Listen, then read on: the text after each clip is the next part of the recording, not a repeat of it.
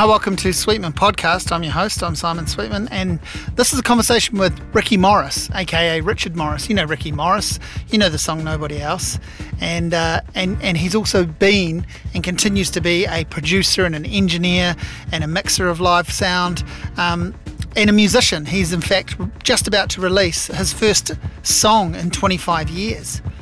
I had a huge conversation with Rikki because we have only met very briefly once.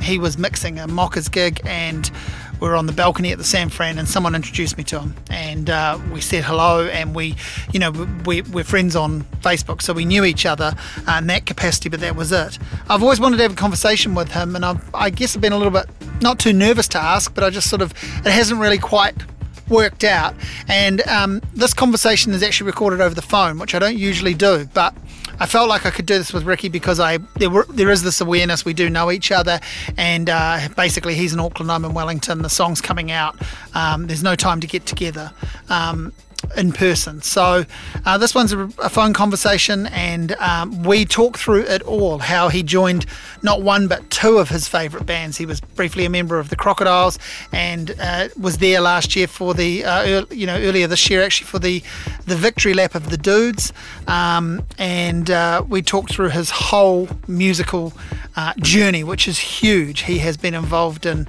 so many bands and recording demos for people at the very start of their career, like Finn Andrews from the Vales and Lord and that band, remember that band, the Czechs, who were fantastic.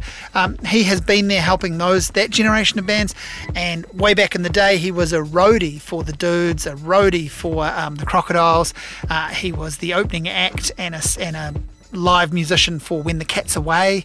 And of course, do you remember he was a TV host? I grew up watching him on 345 Live. So we talked through all of this. It's a massive conversation, and you'll hear a little snippet of his brand new song at the end, which is a treat because it comes out the next day. So there is a music video for it, and it'll be available where you get music. It's just a single. There's no plans for an album at this point, but I think he's going to do another single again soon. And he's, as he says in the conversation, he's never stopped writing songs. There are hundreds of them, so maybe one day we can get a petition together and get him to record a few more. But I love this conversation. There's so much in it. It's me talking with Rikki Morris.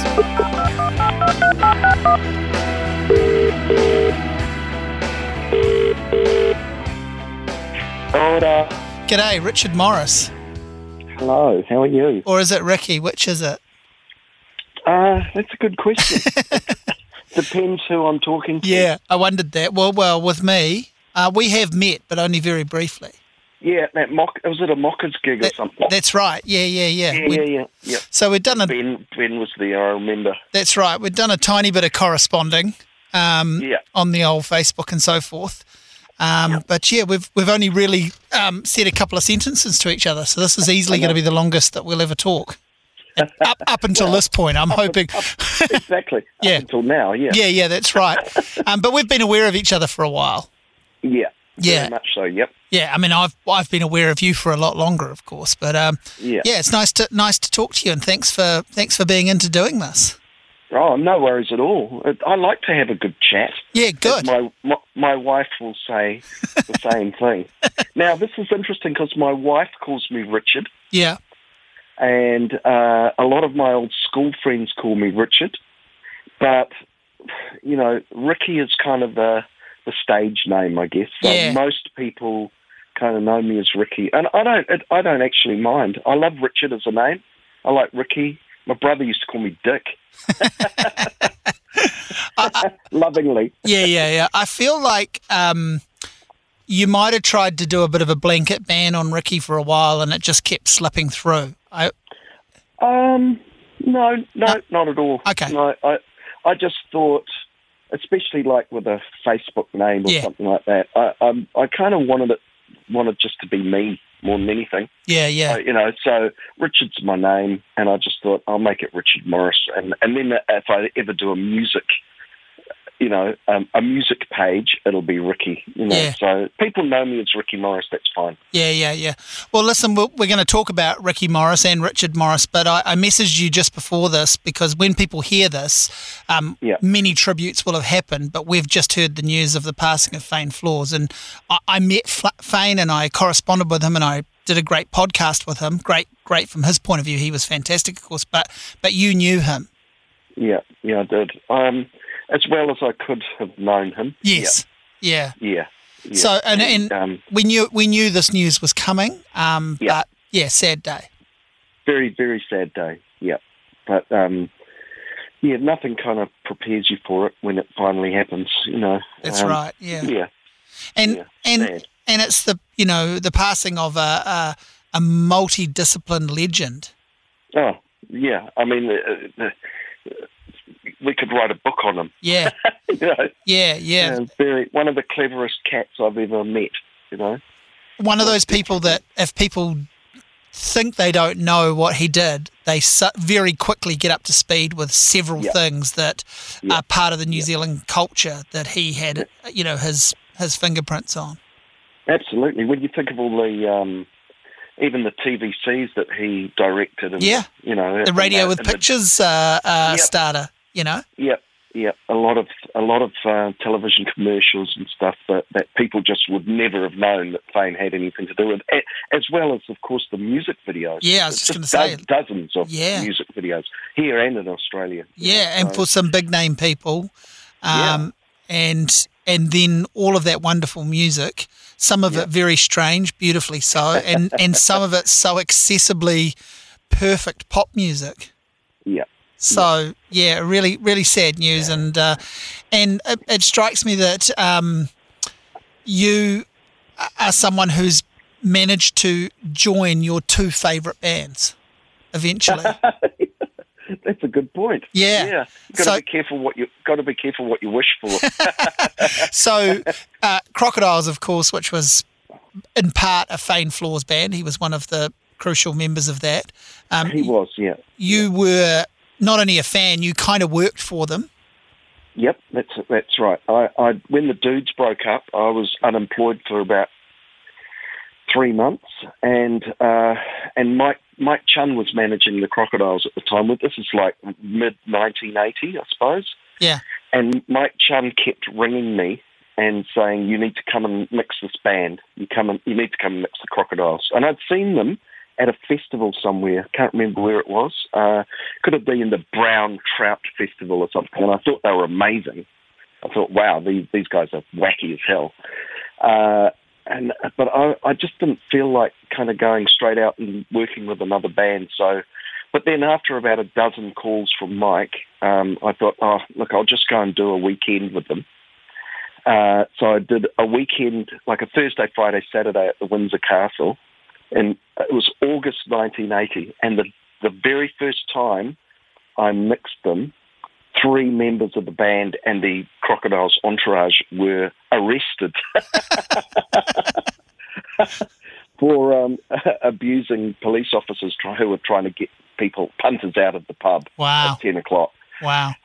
So I thought, right, okay, I'm going to work with this band. This is the sort of band I like to work with.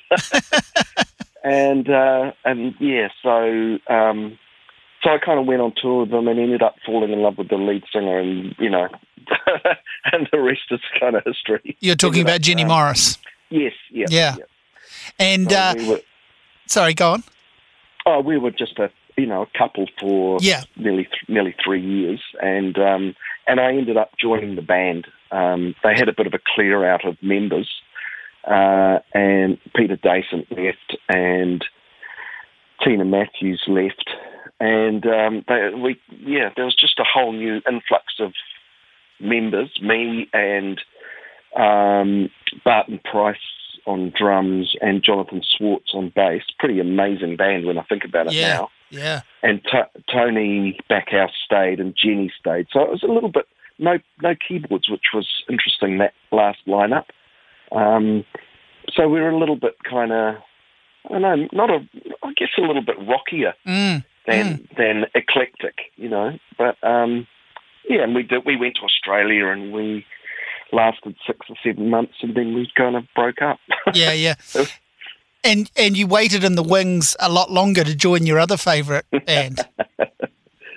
Yeah, I did. Yeah, I still can't believe that happened. Actually, to be honest. Is that in part the reason why we're hearing new music from you? Has that lit the fire somewhat? No. It's just a kind of coincidence, really. Because I decided to, look, I've wanted to do an album for 25 years, Yeah. The last album I did was in 1996 or something, Everest, which Eddie Rayner produced. And, I deliberately took a step back at that time. I was so disillusioned with the industry. I'd been to Australia and I'd signed with Mushroom Records and, and Mushroom Publishing, and it kind of ended badly. And I just got so disillusioned with that whole pop star thing. I just thought, I'm going to step back, which is what I did. But in the meantime, I've been thinking, I should just record some of my songs. I've never stopped writing. I've written hundreds of songs in the meantime. But it just, I don't know, I just get too busy working with other people and trying to make a living, Yeah, well, I was sort of we're leaping around a little bit here, and that's probably going to happen, but that's because you're someone who's, your fingerprints are all over a lot of people's music, or your ears have been what's guided a lot of people's music into other people's ears. And right. Some people listening know some of these stories already and know to expect some of the names, but some people won't have a clue the huge amount of people that you have intersected with and assisted. Yeah, it's pretty amazing, really, when I think about it. And it's a little bit like being, I guess, in the eye of the storm. You're not really aware of it until you kind of step back. And yes. I think when Glenn Moffat did that little piece on me on audio culture a few years ago, that's when I read it, I thought, holy hell. Yeah, man, that's a roll call. That is a roll call. It was like a 5-hour interview or something. Yeah, I bet. And we didn't really touch on everything. It was just... So yeah, I've been around, but getting back to the originals thing, every New Year's Eve I've gone right. This year, my New Year's resolution is I'm going to do an album where I'm going to put out some music and of my own. And then in 2018, I finally decided to actually get the band together and do some recording. And I talked to Wayne Bell about maybe coming in and helping me produce, and because I do tend to kind of go up my own backside slightly. So Wayne came in and told me what was good and told me what was bad, which is exactly what I need. Yeah. And we, I took some friends into the lab at the end of the lab studios here in Auckland at the end of 2018. And we recorded some stuff, 4 songs, and what I'm releasing, this month is one of those songs. So it's not an album. It's just, that's what I was hoping to do over the last 3 years is, do these 4 songs and then maybe in 2019 do another 4 songs and then last year maybe do another 4 songs and get an album out. It just hasn't worked that way. So... Yeah. I've finished 2 songs, and this first one is just a taster, of what I can do. And it's recognisably you for people that have held on to a copy of Everest, or remember. I think, don't you? I mean, I was listening to Everest the other day, and first of all, I want to say, and I mean this as the greatest compliment, but I think you actually beat Neil Finn and might have released the first Neil Finn solo album. That's so funny because, sorry, I just snorted. My dear departed brother always used to say, you are but the sum of your influences, and Neil Finn has to probably be, my favourite songwriter, locally and overseas. Yeah. He's been such a massive influence. Talking about Fame Floors and Peter Dacent and Tony Backhouse, they were massive influences on me, as were my brother and Dave Dobbin, obviously, and, the Hello Sailor Boys and all those guys, massive influences on me. But Neil, there was something always very special about Neil. So for me, I think it might have been the big brother, little brother thing going on. Right. I don't know. Yeah. And I saw Split Enz in 1981 when they were at the height of their powers. Yes. And they were in Australia in Sydney, and they just completely blew me away. And Neil's whole persona and the whole, I don't know, there was just something about him. I just thought, wow, he's someone that I would I aspire to be, and he was young and spunky and clever and, just amazing. Yeah. And the weird thing is that, when I moved to Melbourne and with my first wife, Debbie Harwood, in 1990, we ended up living next door to Neil and Sharon. That's right. Yeah. For 2 years. So, I want to cut in. I say that's right. That's because I've interviewed Debbie. So that's the only reason I'm seeming like I'm familiar with that. Yeah. Yep. And I got to know them. Got to know him on a different level. Yeah, of course. And realised that he's actually just a really normal kind of human being, which was wonderful. I always remember that. I think it was around the time of that Finn Brothers album, the second one, early 2000s, and I think it was Nigel Williamson writing for Uncut magazine, or finished his review by saying something like, if you needed someone to write a song to save your life, Neil Finn would always be the safe bet. And I've sort of held on to that and gone, that's a great way of explaining his level of brilliance with the art of songwriting.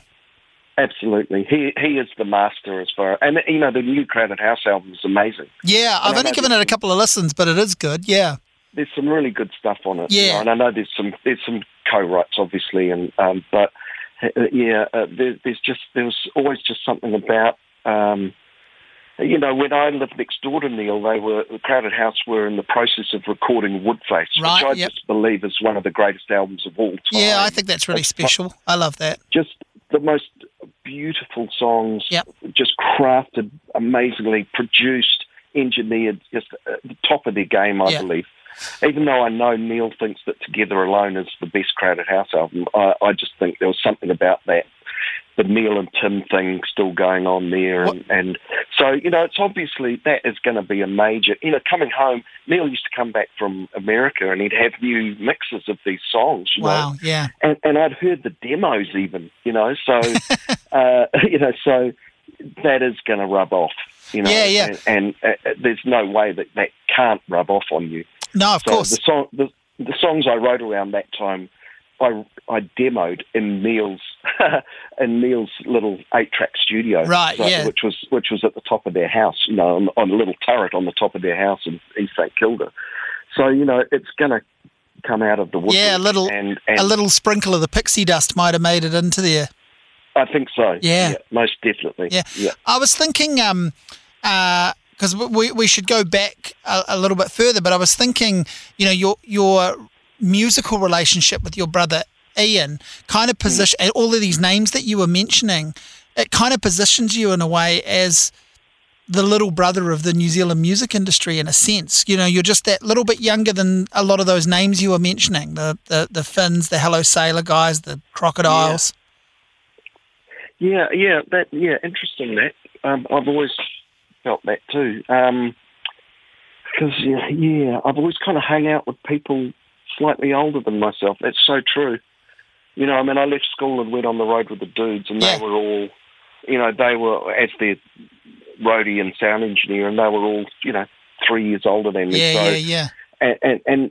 So I guess that's kind of true, but I just think of all those people as, my brothers and sisters, That's like, especially the Sailor Boys, they're like brothers to me, and when Dave and Graham left us, it was as, I feel like I've lost 3 brothers now, and now Fane's gone, it's like, it's hard, it's really hard, because these people are like older brothers and sisters to me, Yes, I was going to say, you've dealt with, you're not the only one, but you've dealt with a lot the last decade in terms of that loss. And I, lost my dad as well, and it's been hard, but it's all just, it's just life, and it's all just part of the journey. It must My dad always used to say that the road gets narrower. Yeah, yeah. And I totally understand that. As I'm 60, and I just kind of think, wow, I see what he means. It's like people start leaving. It's it must make you pleased too, or pleased is a glib word, but it must reinforce how good it has been to conquer your demons. Yeah, very much so. Yeah. I'm so grateful to be here. Yeah. And that sounds really twee. No, but it could have been you, right? It could have been you in another time. Yeah. Leaving earlier, I mean. Yep, most definitely. They say jail's institutional death, don't they?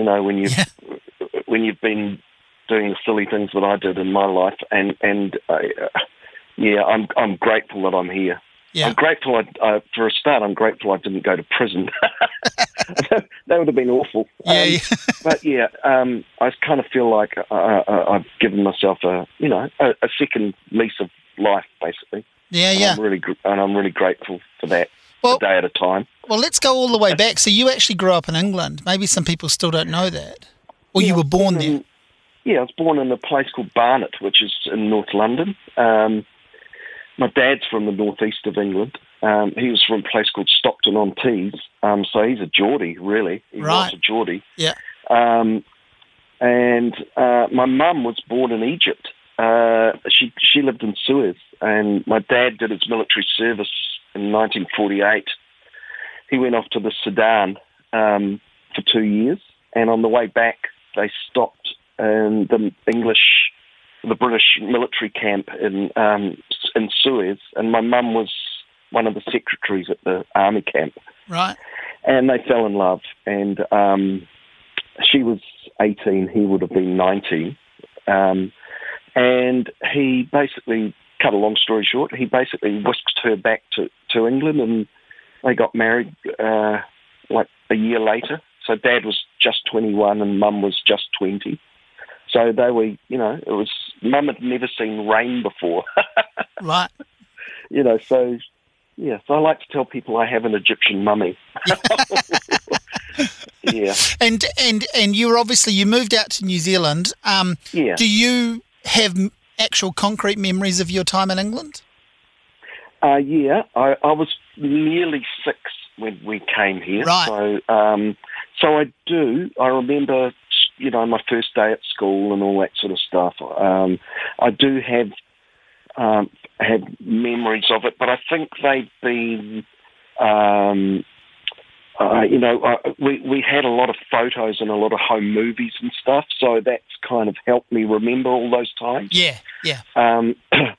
But I do remember the family talking about moving to New Zealand. I didn't know what that meant. Yeah. But and I know it was a big thing for my, Ian was 9 and my older sister Dorothy was 15.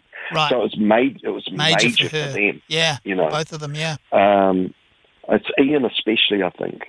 Really he didn't really want to go. So, but I was like, yeah. That sounds cool. That sounds like a good place to go. Yeah. So we were one of those classic families in the mid-60s who emigrated. Yeah, yeah. And And where does music come into the story? How early? I mean, obviously, you can go back and say, well, we were actually living in England when rock and roll was really kicking off. But I've got a sister who's 10 years older than me. Yeah. So when the Beatles hit, she was 13. Wow. So 13 or 14. So the house was, and she bought all those singles. God bless her. Yeah. All the Beatles, the Stones, the Bee Gees, Herman's Hermits, Donovan, you name it. She bought it, and it was big. It was a big thing in our house. And my mum and dad were they loved music. My mum was in the choir, and there was a piano in the house, and my parents both played, but they couldn't really play by ear, and there was always Christmas carols, and there was, we always sang, And then when we came to New Zealand, that carried on, but we used to do these tapes back to our aunts and uncles we had a tape recorder, a little 4-track kind of tape recorder thing, where you could have 4 sides of the tape, It was, we used to send tapes back and forth to our aunts and uncles, and we used to sing and tell stories and tell jokes, and just and Dad used to fill them in on what's going on. We're building a house, the boys are going to school here, and Dorothy's going to school there, and we just carried on singing. And Ian and I were in the Scouts and the Cubs, so there was a lot of singing there, gang shows, all that stuff. And Ian and I started doing, he got a guitar for Christmas one year when he was about 8 or 9. First Christmas, actually, we were in New Zealand, so that was Christmas 1966, so he would have been 9. He got a guitar for Christmas, and we started, kind of singing. He'd play guitar and I'd sing, and so it's always been there. I've always sung. I can't remember a time when I didn't sing. Yeah. It's just something I've always done. Yeah. At school especially, we were good Catholics. We went to church every Sunday and sang the hymns, and it's just always there. And so the kind of popular story is that Ian meets Peter Ehrlich and Dave Dobbin at high school. Yeah, Form 1. Yeah, or that early. Yeah, right. And so they start knocking around, and a few people come and leave the fold, but that eventually leads to the formation of the Dudes. Yeah. There was a few little, a few other incarnations along the way, but that was good Sacred Heart Boys. Yeah. And to parallel that, I remember Neil Finn talking about, watching Split Ends on New Faces and writing the band Split Ends, writing the name on his pencil case the next day. Were you a bit like that? Were you in the wings watching Ian the whole time? 100%. Yeah. I was their biggest fan. They came and played at the St. Pius Church Hall. They did a youth group.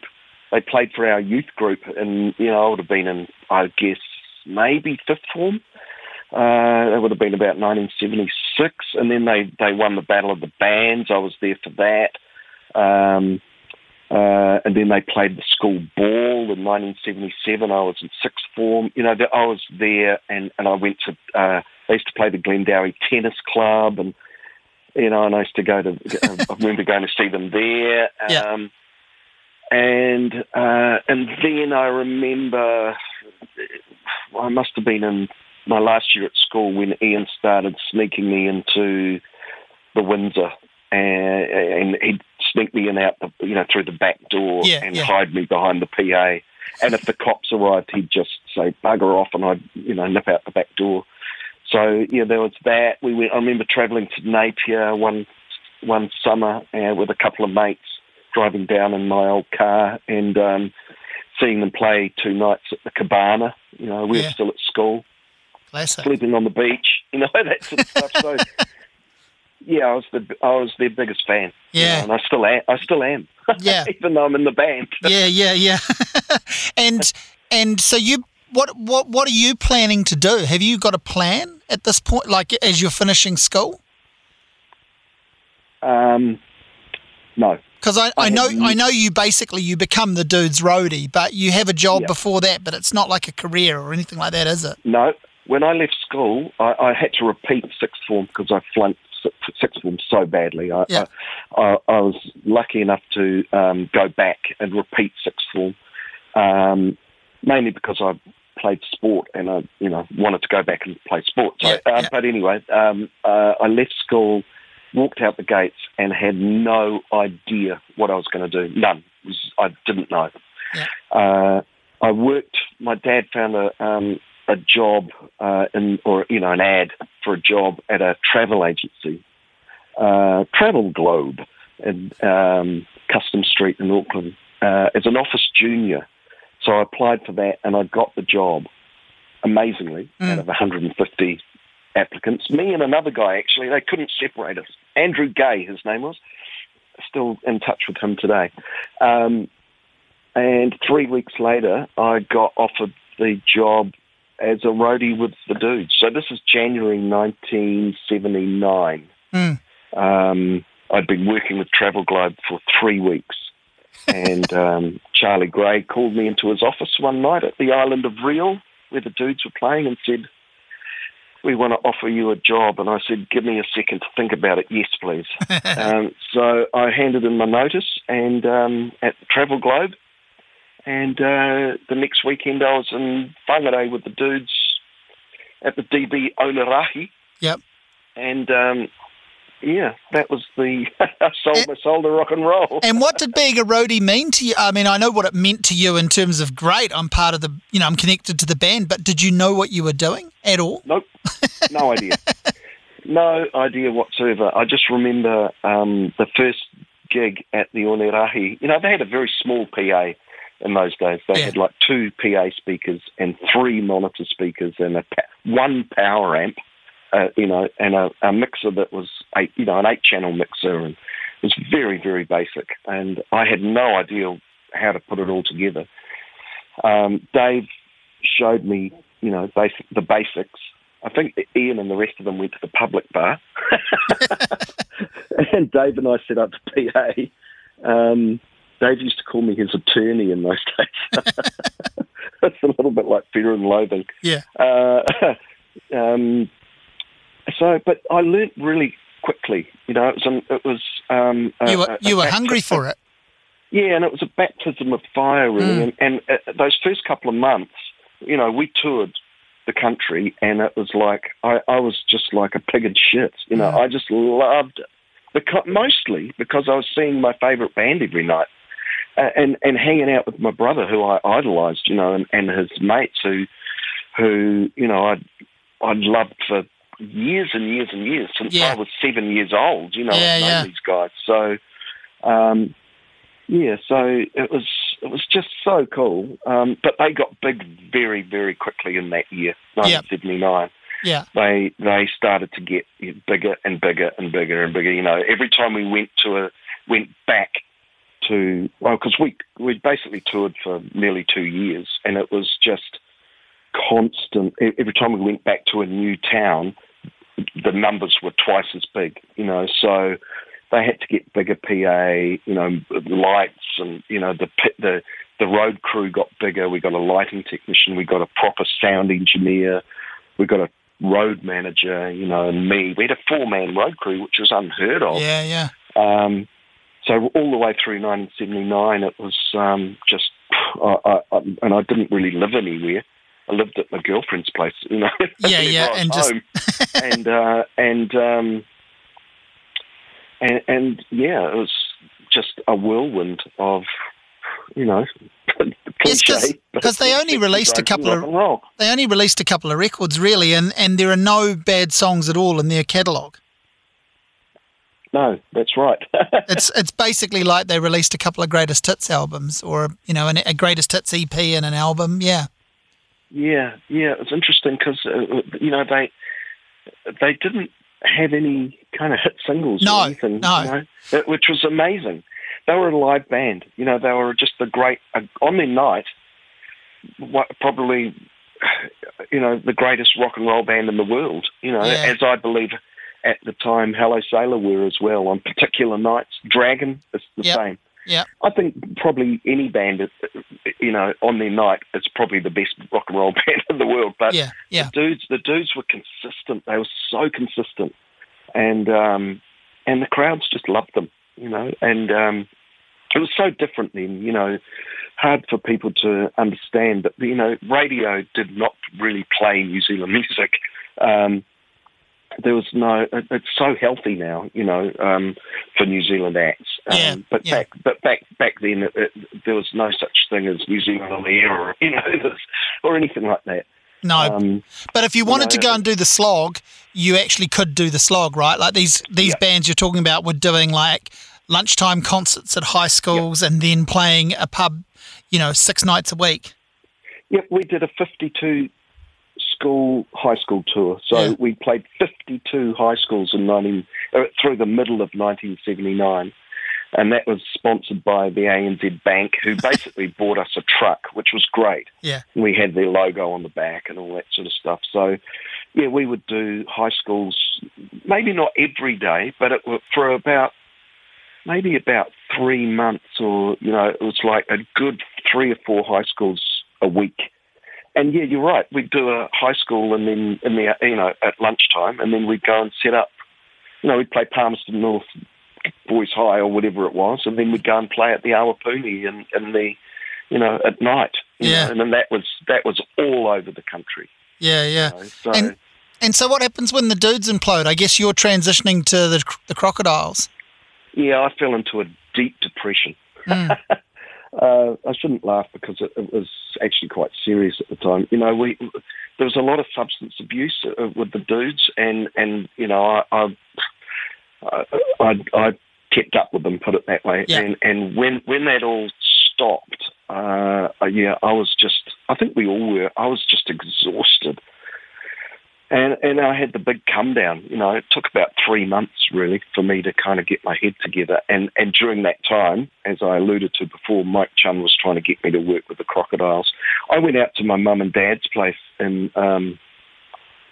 Hanua. They were out in the country in South Auckland, and I basically just kind of had a bit of a breakdown out there. And then I kind of got my ass, into gear and got my shit together and started working with the Crocodiles. And that was the next little chapter of my life. But it's the first time I've ever been, I'd ever been in that kind of depressed state, which has unfortunately been a part of my life ever since, in bits and bobs. But yeah. And tell me, how does the song Nobody Else come about? Well, after the Crocodiles disbanded, I was in Australia for a little while. I went and lived in London for a couple of years, and then back to Sydney for a year. And in that whole time, I'd started really concentrating on writing songs. I just thought, I just want to write songs. It's all I wanted to do. And I bought a 4-track machine, and I just spent every waking hour really just trying to write songs. And when I got back from London, I guess that would have been like the end of '86 or something like that. I wrote a batch of songs, and I started sending all my demos to Ian, who was in Wellington at that stage. Yeah. I was in Auckland. He had a studio in Wellington called Soundtracks, and they were recording television commercials and, that sort of, basically jingles, and doing very, very well. And I used to send all my demos to him, and he rang me one night out of the blue and said, I think he was a little bit pissed, but he said that there's a song in there, Nobody Else. He said, that's a hit record. I reckon that's a hit record. And I was like, what? I couldn't see it. It was like a country song when I wrote it. I was going to ask, what was your original treatment? Like, obviously just you on a guitar singing it. Yeah, it was actually quite similar. Like the guitar especially, and was quite similar. But it was a country song, and I had the country twang. There's nobody else. But the structure was kind of there, not totally, but it even had a little monologue in it, like the guy goes off on his horse and into the sunset, and that it was dreadfully tragic, but he suggested that I go down to Wellington for a weekend and maybe record, just come down, we'll open a bottle of brandy and, roll a few spliffs and see what happens. Yeah. And that's what happened. Yeah. He had a very concrete idea of the tempo and how it should be, and we just spent a weekend just, putting a rhythm track down, drums and guitars and a very basic kind of arrangement and some vocals, and we left it. And I went back to Auckland and thought nothing of it. And the next month he released The Game of Love under the moniker of Tex Pistol, and he had a number one hit with it. Now, some people have said, was he really just kind of goofing off doing that? Like, was it a bit of an like? Obviously, it's a great performance, but was the Tex Pistol thing a bit of an elaborate piss take? Yeah, I think so. Yeah, I think. I mean, he was a prankster, right? Like, he was a prankster. Yeah, yeah. I think he wanted to release music, but he just always thought that Ian Morris wasn't a very, a very sexy name. I don't know. Yeah. So he developed this moniker, obviously, a piss take on the Sex Pistols, and we were very into country music in the 80s. He turned me on to country music, and it must have been through us being friends with the guys from Tie Happy, Daggy and the Dickheads, who we both worked with. He produced them, and I worked with them as a sound engineer and through 1983, and they were very much into country music. And so anyway, he just had this moniker of Tex Pistol. And so he released The Game of Love. It was a number one hit, which no one expected, as great as it was. And all of a sudden, Trevor Rikki at Pagan Records, who released The Game of Love, was like, shit, we need a follow-up. And Ian said, well, working on this song with Rikki, and I reckon it's a hit. And I don't know whether Trevor actually kind of really heard it, as a hit, but we worked on it for the next he worked on it mostly, for the next, I don't know, it took ages. It was a year between doing that first rhythm track and releasing it. He worked on it, he recorded a whole, instrumental part, a solo. He wrote that, I had nothing to do with that, and he just took it on himself as a little project, and when Trevor heard it, I think he went, oh, shit, I get it now. Okay. But how are we going to release this? Because Ricky's written it and Ricky's singing it.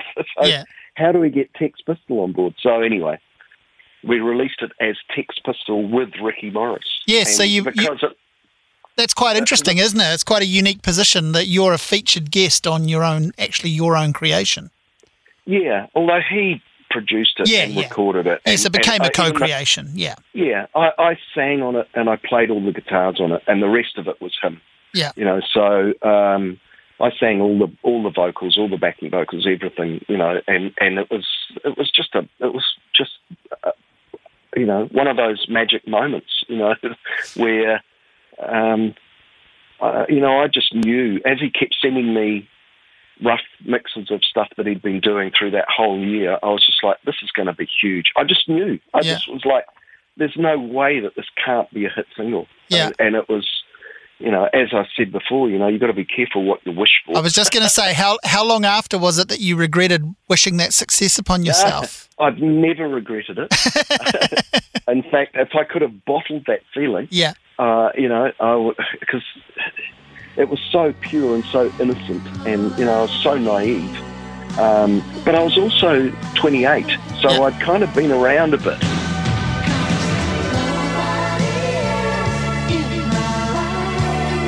Had the shit kicked out of me in London, and like as far as being on the dole and doing disastrous things to myself. So I kind of felt like I was ready. It wasn't just a flash in the pan. I'd actually been, crafting my songwriting skills. Yeah, you'd served your apprenticeship.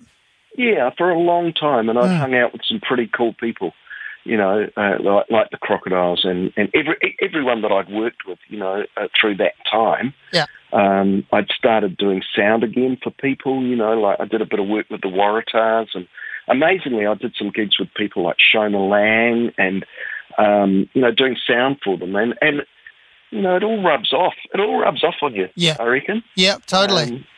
And it's like you can hear you're talking about the singles that your sister brought into the house back in the UK. And you can hear those things in your sound always, absolutely. I think, not just the Beatles, but the Bee Gees hugely. And the Beach Boys. Yeah. I love harmony. I think I'm actually a better harmony singer than I in a lot of ways. I hear harmonies when they're not there. It's why I love Crowded House so much, especially when Neil and Tim were singing together, because I always used to put and say It's Only Natural, or those great Crowded House songs. I add a third part harmony that isn't even there. Yeah. It's like I love harmony, and I love working out harmonies. Well, talking harmonies and mentioning the Beach Boys, I did text you this afternoon and warn you that I was going to bring up the follow-up attempted hit single to Nobody Else, but that is I listen to that now and go, that's a banger, and it's very overtly a Beach Boys referencing song, isn't it? Very much so. You're talking about Come Back Louise. Yes. I didn't want to say it in case the title was triggering. That's why I texted it to you. It's a good song. I love that song. Yeah. And I wrote it on like one of those little teeny genie organ things that kind of plays itself. Yeah. You press one key and it's got its own drum beat and its own bass line, and my dad bought it. It's probably quite expensive in 1986 or 7. Yeah. But I just wrote it very quickly and thought, I've got a niece called Louise, and I just thought I've always loved that name, and it was one of those songs that just kind of came really fast. And Ian loved it. He was like, "Oh my God, this is the follow-up, absolutely the follow-up."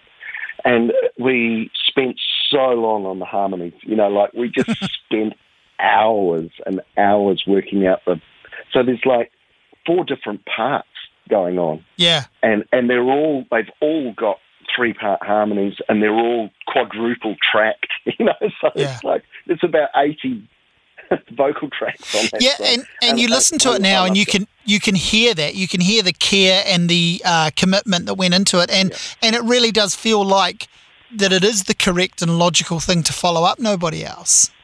Yeah. It's an interesting one, because after Nobody Else in so we're talking 1989, I worked on a television show, a kids show called 345 Live. I was a kid who watched it. And so many people still go, "Oh my God, I remember you on 345 Live." It was you and Fenella. Show. Yeah. Who I'm still in touch with all the time, wow. by the way. Yeah. And what was I going to say? I think people got a bit... Come Back Louise was released halfway through that year, basically, 1989. Yeah. And I thought, Ian, Trevor, Rikki at Pagan, myself, we all thought, it's just going to go through the roof because you are on a kids show. It's going to go through, and it just didn't even chart. Yeah. It didn't even get in the top 50. And I think people got confused. I think they thought that maybe I wasn't actually a singer-songwriter. I was just, and now I was a TV presenter. I think people got very confused as to what I was confused. Yeah. As to what I really was, what I wanted to do. I loved doing TV. I loved it. It was amazing. And I did a few other things on TV as well. And I always thought I was, without blowing, I hate saying I was good at it. But you could do it, and you liked it, and it came across well. Yeah. Yeah, and I just felt like it was the most natural thing in the world to be in front of a camera. I think it was one of those songs that stiffed really badly. But why? I don't know, because I listened to it today and I think, oh man, it was such a lot of fun to do. Yeah. And Andrew Clouston played that wonderful sax solo in it. It's amazing. It's just so good. Yeah, totally. So amazing. Yeah, I feel like that song would have more of a, well, when I say more of a chance today, it's obviously hard for any song to have a chance today. There's so much music. But, that song would make more sense in today's climate almost.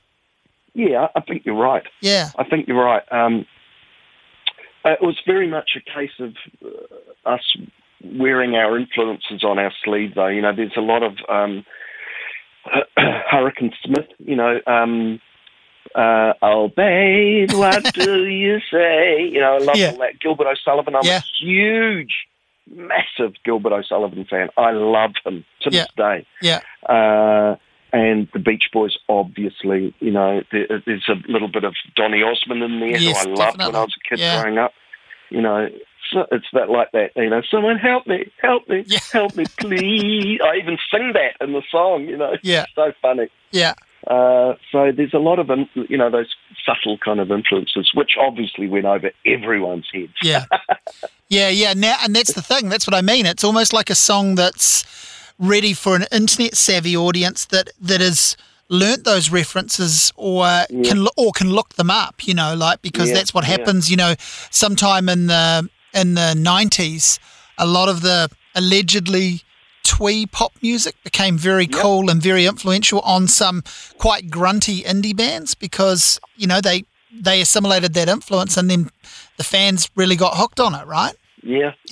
Well, songs don't die. No. This is the thing. There's always a chance for a song, so who knows? I've been promising to put everything I've ever released on, at least on Spotify. There's very little of my stuff on Spotify. There's Everest, the album, and nobody else, and that's it. Because there is other stuff. There's Come Back Louise, there's Heartbroke, there's a couple of things that I did with Mushroom. There's stuff that I recorded with Mushroom that was never released.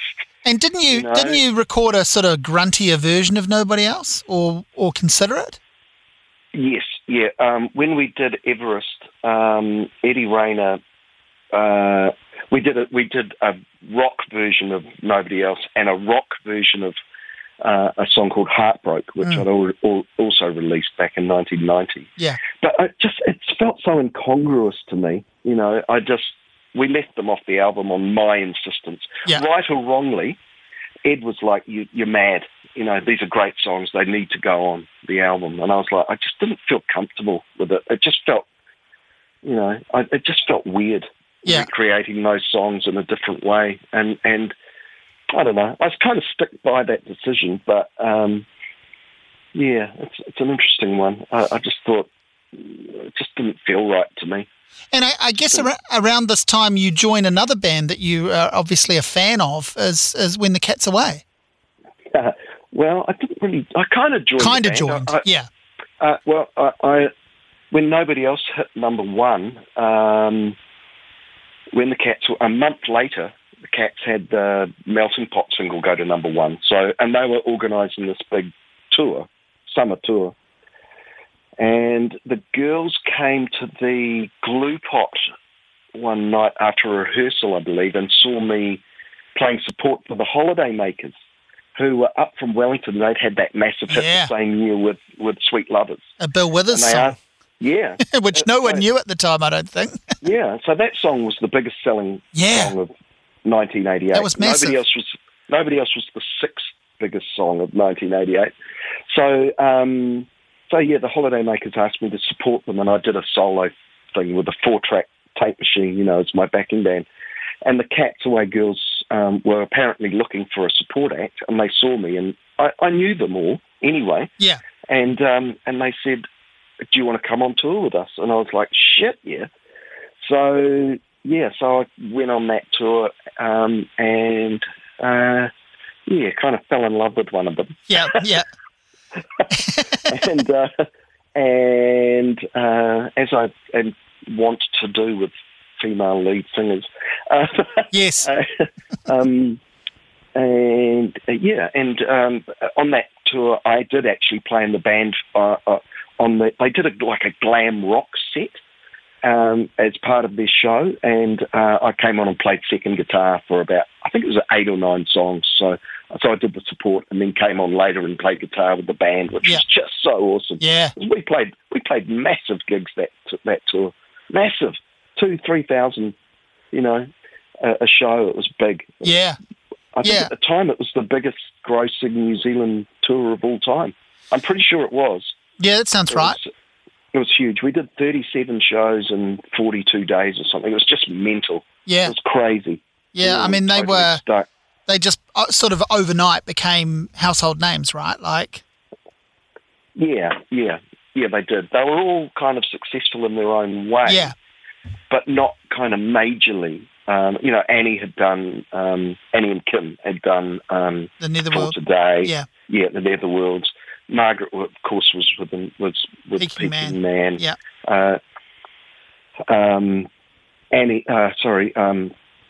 Diane,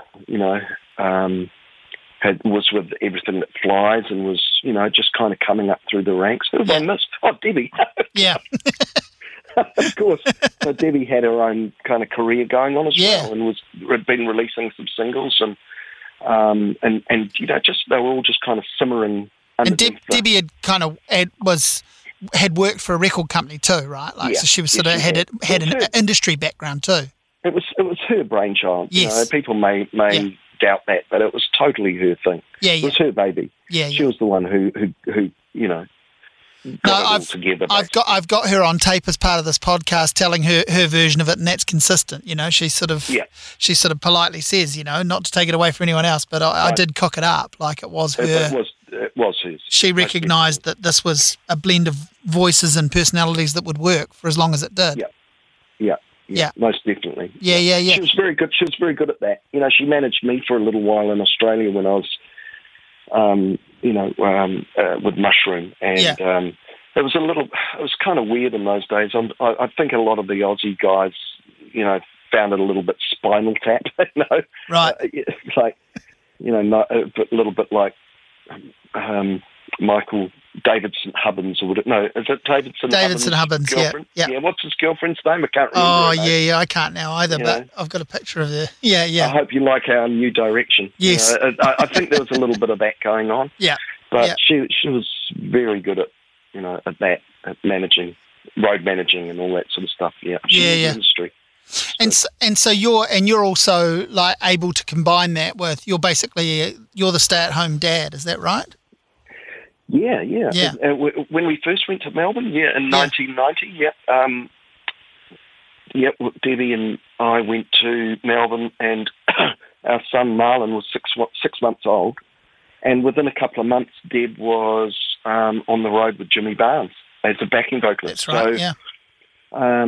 Which lasted about 18 months. I mean, she was away a lot. Yeah. But it was just so lovely because, I got to spend, as hard as it was, I got to spend time as a house husband, which had its moments, believe me, but it was it was really special. Yeah. And a really lovely time of my life, because I was writing and demoing stuff at, next door at Neil's. And of course, Neil and Sharon had a nanny. Yeah.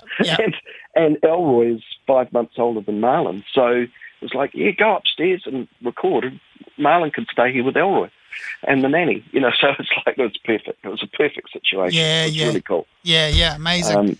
And you've got this idea, or Debbie's got this idea, and you have that you've signed a publishing deal, and you're basically going to be a songwriter for hire. Yeah, that's what I went to Melbourne for. I just wanted to write songs. It's what I've always wanted to do. Because you didn't want to be a pop star. No, not really. Yeah. I just sort of thought if I had that, I'd been signed to Mushroom Publishing to write songs, but they got a new guy in A&R, a guy called Bill Page, amazing guy, a really neat guy. They'd kind of headhunted him from Adelaide radio, and he heard my songs and went, "You're the vehicle for these songs, mate. We're going to sign you. We want to sign you to Mushroom Records. We're going to make a record with you." I think Mushroom at that stage were looking for, a middle of the road guy. There was a guy in Australia at the time called Rick Price. I don't know whether you've ever heard of Rick Price. I've heard the name, yeah.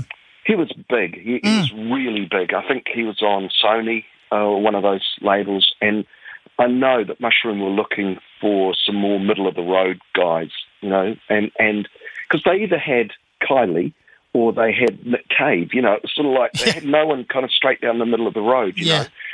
So they basically signed me on. Bill Page said, "You're going to be we're going to do an album with you." But as so often is the case, Bill's, unfortunately, after 6 or 8 months, Bill's wife got homesick and Bill left. And, the person coming in was like, "Who are you?" Yeah, has no relationship with you. And what the fuck have we, why the fuck have we signed you? Yeah. You're not a Mushroom act. So, halfway through an album, I just said, "Well, let's just call this quits." Yeah. Which they, to their credit, I have to give Gadinsky and Gary Ashley credit. I said, if you're gonna drop me, you can't hold on to me, which is so often the case. Yeah. It's like, we've spent $100,000 on you. We need that back. They ripped up my contract. They held my publishing, but they ripped up my contract, which I thought that was a pretty cool thing to do. Yeah. I always really liked Michael Gudinski. Very, he was a neat guy, and very sad that he's gone too. Yeah, just recently too. Yeah. Yeah. Yeah. And so you come back to New Zealand. Yeah. And you're a bit disillusioned. Yeah, totally.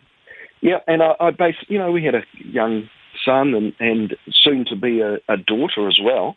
Yeah. Born in 1994, and I basically went out and became a working musician, playing in pubs, doing corporates, got a band together. Covers, totally. Just all covers. But never stopped writing. God, I even auditioned for the Jesus Christ Superstar thing. It's like, oh, Jesus, I'd do anything. Yeah. And I was busy. I was busy, really busy, working as a working musician, playing covers. And I remember going to a party one night, and mutual friends of ours and Mike Chun's, and just at a private house, somewhere, and they wanted me to play some covers, but they said, look, play some of your own as well. And Eddie Rayner was there. He'd just come back from living in Melbourne. Yeah. So it would have been 94, I guess. And he heard these songs of mine. And I'd met Ed through Neil, obviously. Mm. And he said, geez, some of those songs are bloody good. So I ended up demoing a whole bunch of songs at his studio out at the old Revolver complex out in, where is it?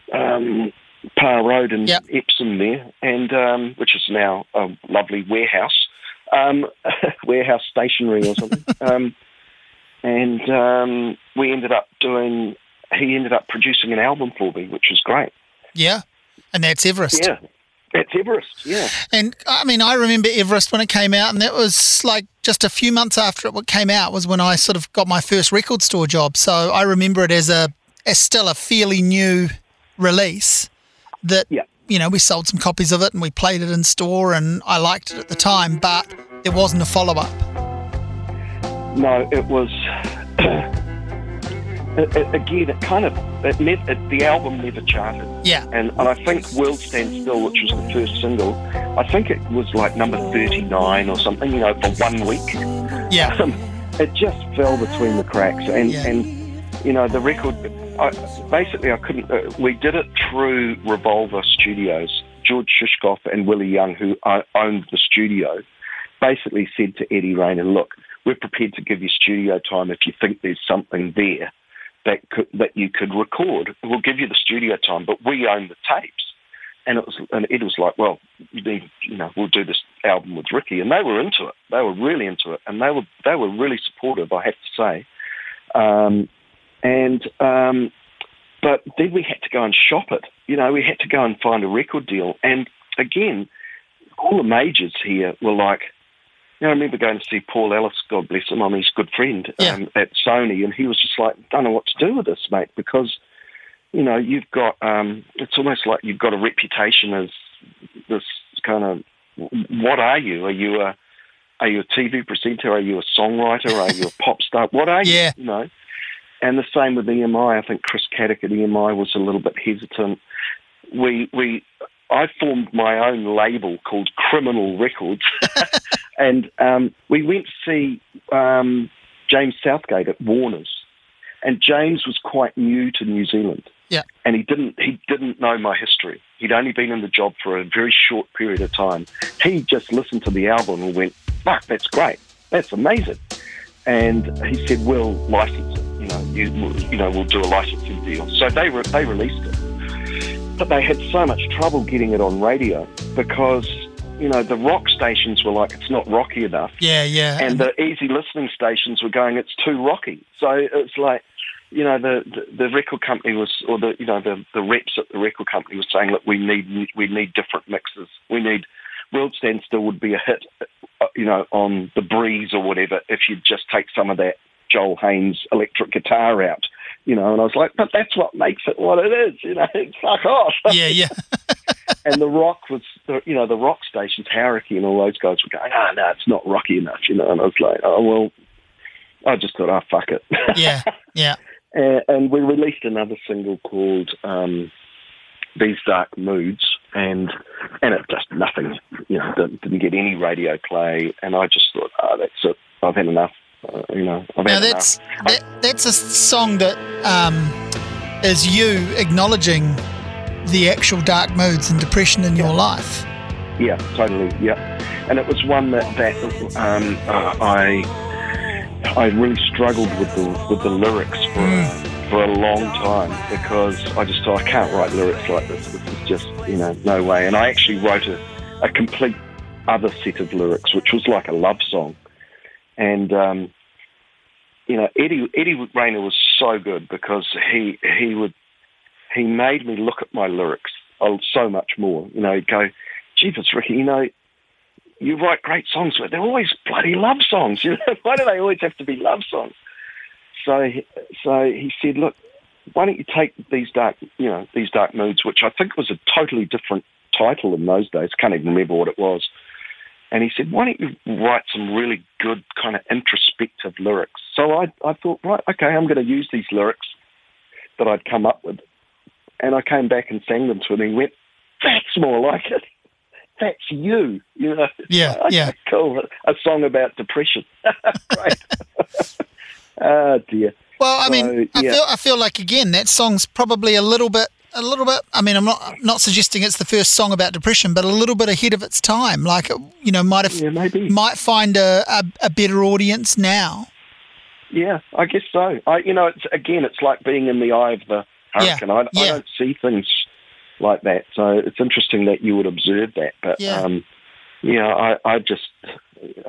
I love that album. I'm so proud of that album. Yeah. And I listen to it now and just go, shit, that's a good album, because it's a shit-hot little band. Yeah. Wayne Bell playing drums, and Clinton Brown and Tony Lumsden playing bass, and Joel Haynes, Mark Bell playing guitars, and Eddie playing keyboards. It's a dream team. All over it. It's a dream team.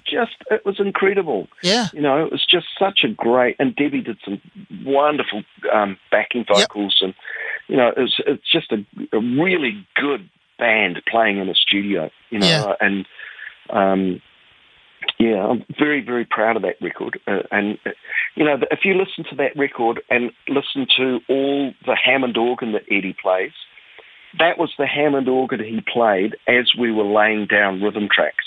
He just played the Hammond organ, just kind of reading very basic chord charts. Yeah, wow. And the Hammond organ, which he played as we were just kind of working out the songs, stayed on the album. Wow. That's how amazing Eddie Rayner is. Yeah, he really is incredible, isn't he? I mean, when I met him a couple of years ago and interviewed him, I was gobsmacked to find out that he wasn't some child prodigy that started at the age of 2. Actually, he started somewhat reluctantly as a late teenager and got really good really quickly. Yeah. He is amazing. When I think about Split Enz, I immediately, as much as I love the Finn brothers, without Eddie, that band would have been no one. They would have been nothing. So many of the hooks are Eddie's. Yeah, and the arranging and the surrogate producing, like. I know they always had producers, but he's got a producer's mind. Oh, definitely. And so, you hear, and certainly an arranger and compositionally he's got his, I mean, I know he's got some credits, but he's got his hooks all in there. Yeah. What he did with my songs on that album, Everest, is just phenomenal. He took these demos, which were very basic demos, and turned them into these these amazing songs, like World Stand Still, which leads the album, and is one of my favourite songs that I've ever written. The demo was totally different. I wrote that at Neil Finn's place in Melbourne. Yeah. And it's totally different. He made the verse into a chorus, and he tried to explain to me, that, no, that's the chorus. And I was like, no, it's not. It's not the chorus, And he completely rearranged the song into what it is today. And now it's like, well, that's the song. Yeah. That's Eddie's genius arrangement skills. He is incredible. He is world class, phenomenal. Yeah, totally. Just. So I mean, good. how many New Zealanders have played on a Paul McCartney album? I know. Admittedly, it's not anyone's favourite Paul McCartney album, but that is not the point.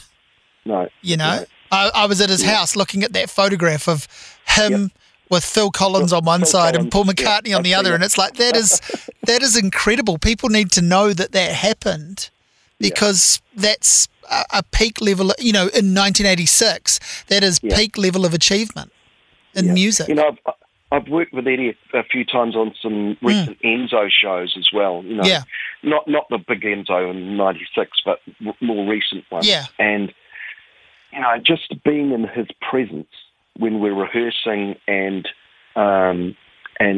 you know, pulling those shows together and being on stage with him is really special. And I'm not just pissing in his pocket because he'll be going, you know, his head will be getting very big if he's listening to this. But he is. It's quite awe-inspiring to be in his presence. Yeah, no, totally agree. When he's firing, it's like, fuck, it's really amazing to be around. He was quite blown away that I loved that album that he did in the mid-90s called Horse, which is an instrumental record. Yeah. And it's beautiful. Again, it's a real example of his like arranging chops, obviously composition too, and playing, but his arrangements. And he was kind of like, oh, you listen to that. And I was like, I love that album. Like that's one of my favorite CDs to this day. I've still got my copy of it because you're never going to find it anywhere else now, you know? And when you think about the ends, you know, a couple of the, you know, those instrumentals that he used to do at the ends, like Albert of India and Pioneer. And Coral Sea. The Coral Sea. They are quintessential split ends tracks. They're so important to their discography. Yeah, that's right. And which was I can't remember what one was on the B-side of I Got You. I can't remember. One of those tracks, one of his instrumentals. I think it's Coral Sea, isn't it? Could be. I can't remember. I think so. So, you know... I should know. I've got the I Got You single. I was looking at it just last week, so that's why I think it's Coral Sea. He's very clever because, of course, the B-side always got as much money as the A-side. Yeah. So he's very savvy as well. But also, you know... That's another reason I love him so much. 6 Months in a Leaky Boat is an amazing song. Don't get me wrong. It's incredible. Yeah. But songs can suffer the overplay. It's a funny thing to level at a song, but they can become too familiar and they can, you know, get a bit spoilt for a time. And one of the things I think that's so clever about Pioneer is it saves 6 Months in a Leaky Boat. When you listen to it in the context of the album, it becomes a whole other thing. I totally agree. Yeah, so it reminds you, this actually wasn't written to be a hit single. This was written to be a centerpiece of an album, and here's the setup for it. And when you hear him play that by himself, wow, it's like, holy shit, that's just a beautiful piece of music. Yeah. So clever. So clever. I think he just went into the I think he told me he went into the studio in the middle of the night and just sort of spat it out as a first take. Yeah, and I could believe that. Yeah. Totally. Yeah. Enough about Eddie Rayner. Yeah, we've given him too much time. God, Jesus. But so what happens next? You basically go, well, the album doesn't succeed on a high level. It doesn't generate big singles, and so you go, well, I'm done with this. Yeah, I'd made a very conscious decision at that point. Yeah. That I was over it. I was in my mid-30s, and I just thought, I'm just not interested in doing this anymore. And I kind of had this. I've always loved recording, so I've always been into recording. You know, I've had 4 tracks and 8 tracks, and you know, I've always been into recording. The process of recording, you know, especially at home, and I always fostered a dream of running a recording studio, and in the late 80s, where are we? The late 90s, sorry. Yeah.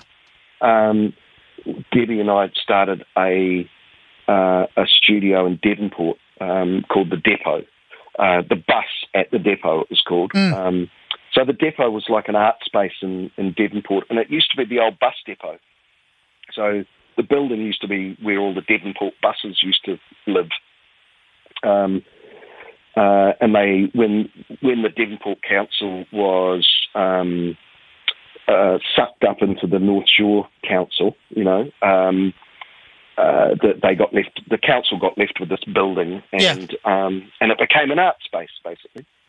And a couple of guys built these 2 rooms down the back of the art space, and they were going to be, I think, more rehearsal rooms than anything. And then they decided to build this ramshackle little studio, and then they ran out of money, and I was in the right place at the right time, and Debbie and I started this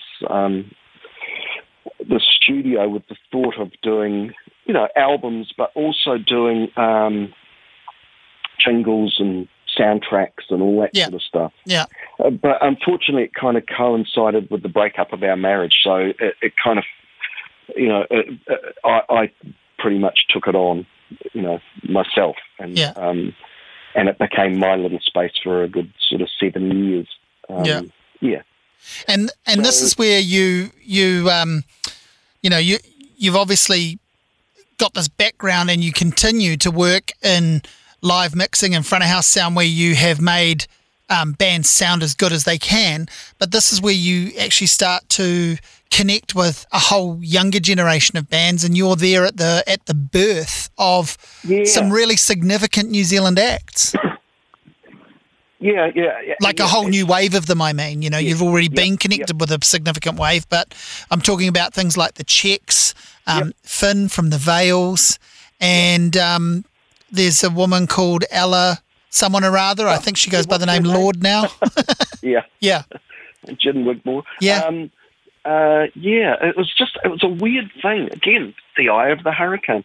Finn Andrews was the first one to come to that studio from Takapuna Grammar. They were all these kids from Takapuna Grammar between like 2000 and 2003 or 4. There was like this whole generation of young kids in Devonport who were all getting into music and all getting into bands and forming bands and jamming with each other. And, it was quite a phenomenon, really. But Finn came to my studio. There was a knock at the door. I still remember it vividly. I was working on something at the time.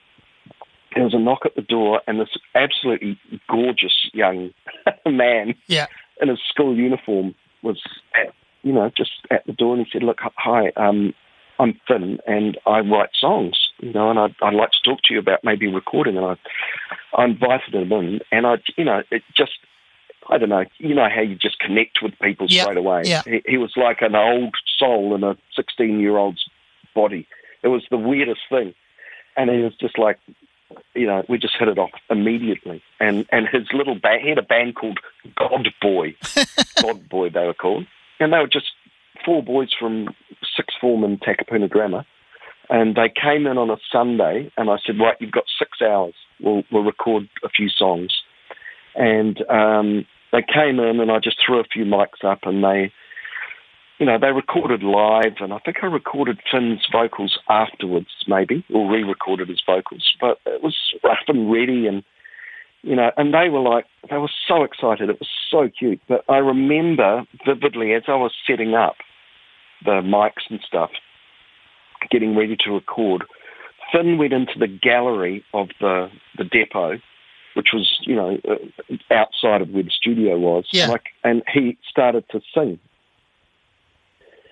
with his guitar, and I just thought, holy shit, what is that? Because he hadn't actually sung anything to me when he came to visit me. He just said, look, I'm in a band and I'd like to record. And I went, yeah, great, cool, let's do it.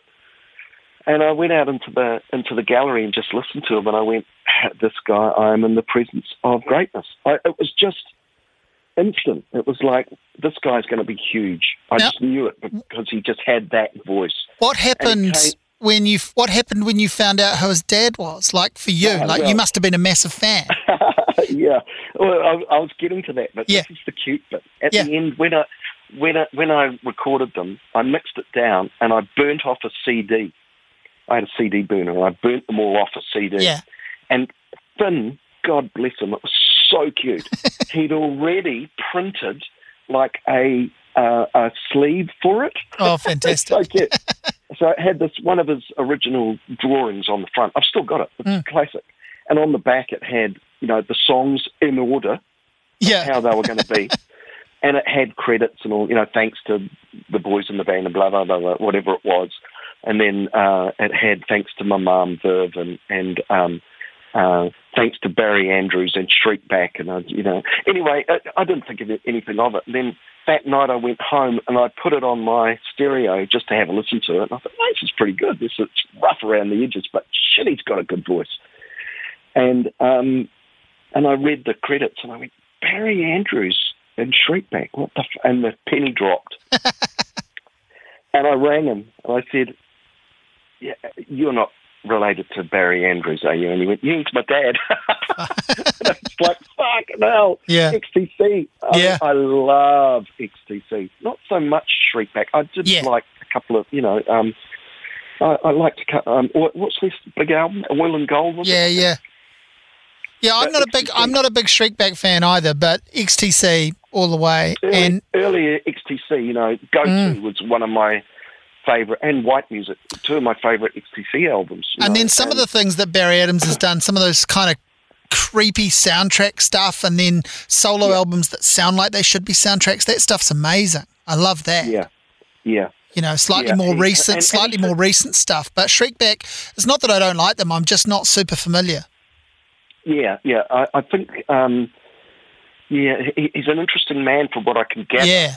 And he's a sculptor and an artist, and it's so funny because occasionally he'll, if I post something on Facebook, because I've done quite a few gigs with doing sound for Finn over the years, and occasionally Barry will comment, and I'm just like, holy fuck, yeah, this is Barry Andrews commenting, I'm a bit of a fanboy like that. Yeah.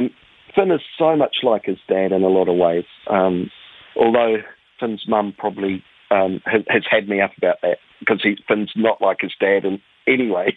Yeah, right. But I see so many similarities in a lot of ways. So Finn, getting back to it, Finn was the godfather. I call him the godfather. He was the first one who came in. Right, yeah. And we did a lot of recording over the next sort of year or so.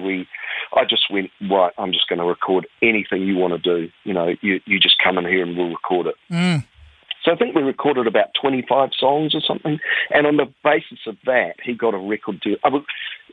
Debbie actually got him a deal with EMI here. Chris Caddick was like, holy shit, let's sign him up. This is massive. He's going to be huge. But Finn was like, I'm going to go back I'm leaving school and I'm going back to London. And I want to get a record deal in London. And we were like, you're mad. You got EMI. Shit, EMI. I said, well, Finn, you got to do what you got to do. Yeah. I thought, God, I hope that's not the last I ever hear of him. Well, of course, within 3 months, he's got to deal with Rough Trade. Which is just, of course he would get a deal with Rough Trade. Yeah. And the Veils were born. And the Veils are still going. Yes. And so was born his amazing career. Yeah. Finn's lovely, though. He's just so lovely. He always keeps in touch.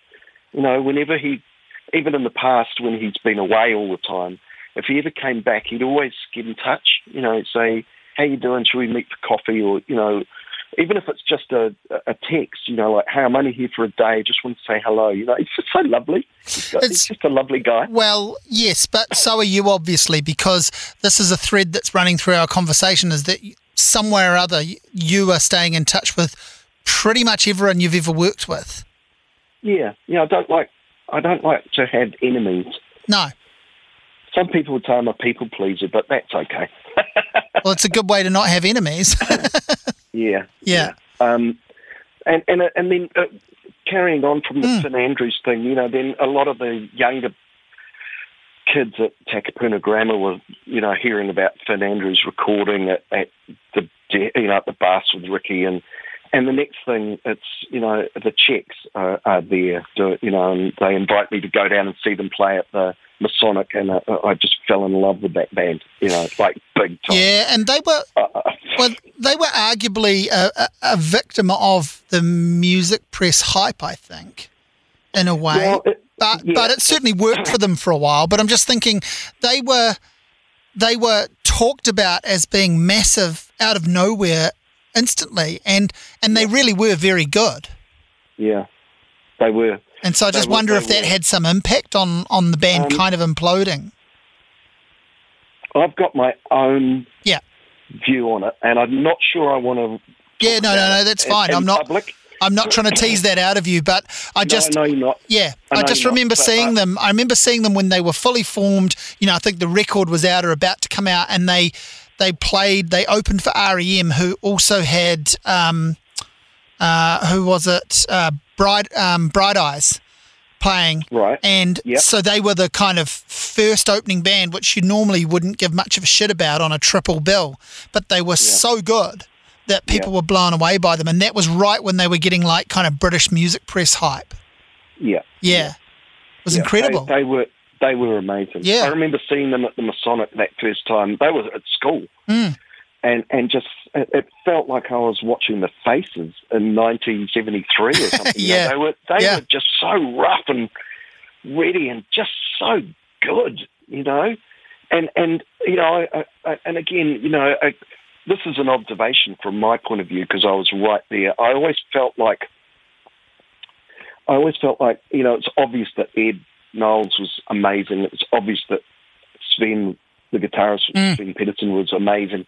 I always felt like, I know he'll hate me for saying this, but I always felt like at the beginning, I always felt like Jacob, the drummer, wasn't quite solid enough for them. But shit, he got good. Yeah. And this is why I loved them so much. Over the course of a year, Jacob went from being perhaps the weak link to me in the band to being the fucking rock of the band. Right. I love that rhythm section. Yeah. Terrell was just such a great bass player, and Callum was like the mum of the band. They were just perfect to me. And you and I, and probably quite a few people listening, but I can tell you and I both know that if you want to make a good band really good, have a fantastic drummer, right?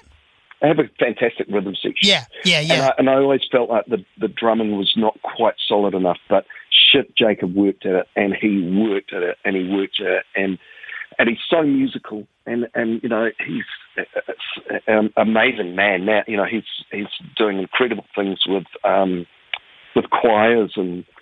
They all did that bloody barbershop stuff, Those guys in the Electric Confectionaires and all those guys, they were into barbershop and close harmonies and shit like that. It was an interesting time. The Electric Confectionaires were another band that I just absolutely adored. Yeah. I worked a lot with them. They were amazing. Jason Sheehan is just an absolute genius as far as I'm concerned. And a kind of a wayward genius because he's kind of disappeared, which is really sad, I find. Yeah. But just he never wanted to be a star, so. And of course, Jim Wigmore, another one who came, another person who kind of turned up. Just taking my sweatshirt off, I'm getting hot. Yeah. Getting animated. Jim was another one who kind of turned up at my studio, and another local girl.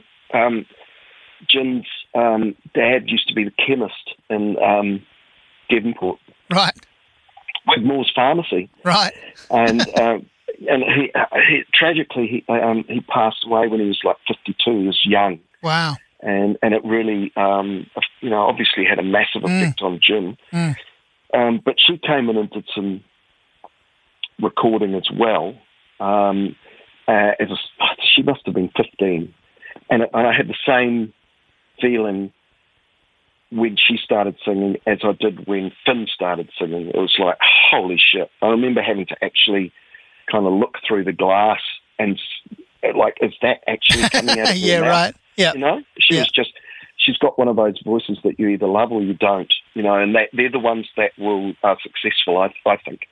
Because it makes people sit up and notice. And again, I did a lot of work with Jim over the course of a year, and with a couple of demos or songs that we'd recorded, she won the international songwriting competition, in 2004 or wherever it was. Yeah. She was like 17 or something. And then she got taken under the wing of, a good friend of mine, Victoria Blood. Yep. And Vic managed her for a while. And, again, the rest is history. I mean, we all knew she was going to be huge. She's amazing too. I a lot of time for Jen, even though I haven't seen her for a while. Jen, if you're listening, she's gone on to amazing things. Ella, I'd had very little to do with Lord. Yeah. Good. But I did record her first demos for Universal. So that becomes a little bit more than just a footnote, doesn't it? That is quite significant in its way. Yeah, I guess so. Because and it's weird because I knew everyone knew Ella. In Devonport, she was just like this girl who sang really well, and she was in the choirs, and she had her own. She did this duo with Louis McDonald, and who was friends with. They were both friends with Gala, with my daughter Gala. Right. And we all knew about Ella being this amazing singer. And Scott McLaughlin actually got hold of me from Universal. He contacted me and said, "Do you know this girl, Ella?" And I went, "Well, yeah." And he said, "Look, her father's Louis McDonald's father had sent a video of them as a duo playing." And he went, "Wow, she's a great singer." Scott said, "She's a great singer. We're thinking about signing her, to a, what do they call it, a development deal or something." Yeah. She was 13. Yeah. She was 13. She was in third form or something, He said, "We want to hear what she sounds like recorded, so we're going to do some, do you want to record her?" So she did 3 covers. She didn't write her own songs at that stage. They just wanted to hear her voice. So I got Stephen Small, a friend of mine, Stephen Small, to program up some backing tracks to Teardrop by Massive Attack. Yep. She did a very strange version of Rebel Rebel. And another one, what was it? Hey, Hey, My by Neil Young. Yeah. And she just came around over the course of a couple of days and sang on these songs. And the weird thing is that she didn't want to do any harmonies. Right. I said, "Oh, we should put some harmonies on these songs." And she was like, "Oh, no, I'm not really into harmonies." Which I thought was funny when Royals came out. Yeah. Which is all harmonies. Yeah. But, it was kind of underwhelming. It was just like, having said that, her version of Teardrop still makes my spine tingle. Wow. She's just incredible. Yeah. She's just an incredible singer. But I know Scott was like, it's a bit, well, yeah, okay, right. But I do remember talking to Ella about, I said, do you write any of your own songs? And she said, "Well, I do, but they're kind of all inside me." Because she didn't really play an instrument. Yeah. And I said, you need to find someone, who you can work with. Yeah, to translate it. To write with. Yeah. So I think that's kind of what... That seems to have worked out okay for her. Yeah. Well, that was the feedback that I gave Scott as well, I think, was like, that she needs to find some people her own age who can, someone who can guide her through the songwriting process, get those ideas out of her, because I know that she was into writing. Yeah. Her mother's a poet. Mother a poet? Yeah. Yeah. No, she's quite a regarded, published poet. Yeah, she's in some anthologies, and she's, put her own volumes of poetry out, so she's known. Yep. Yeah. I do remember having a talk to her dad once over coffee, Vic. Her parents are lovely, by the way. Why wouldn't they be? Yep. And Vic was very worried about, the music thing, because she was so young and she's so bright. Like they were hoping, I think, that she would become a lawyer or something.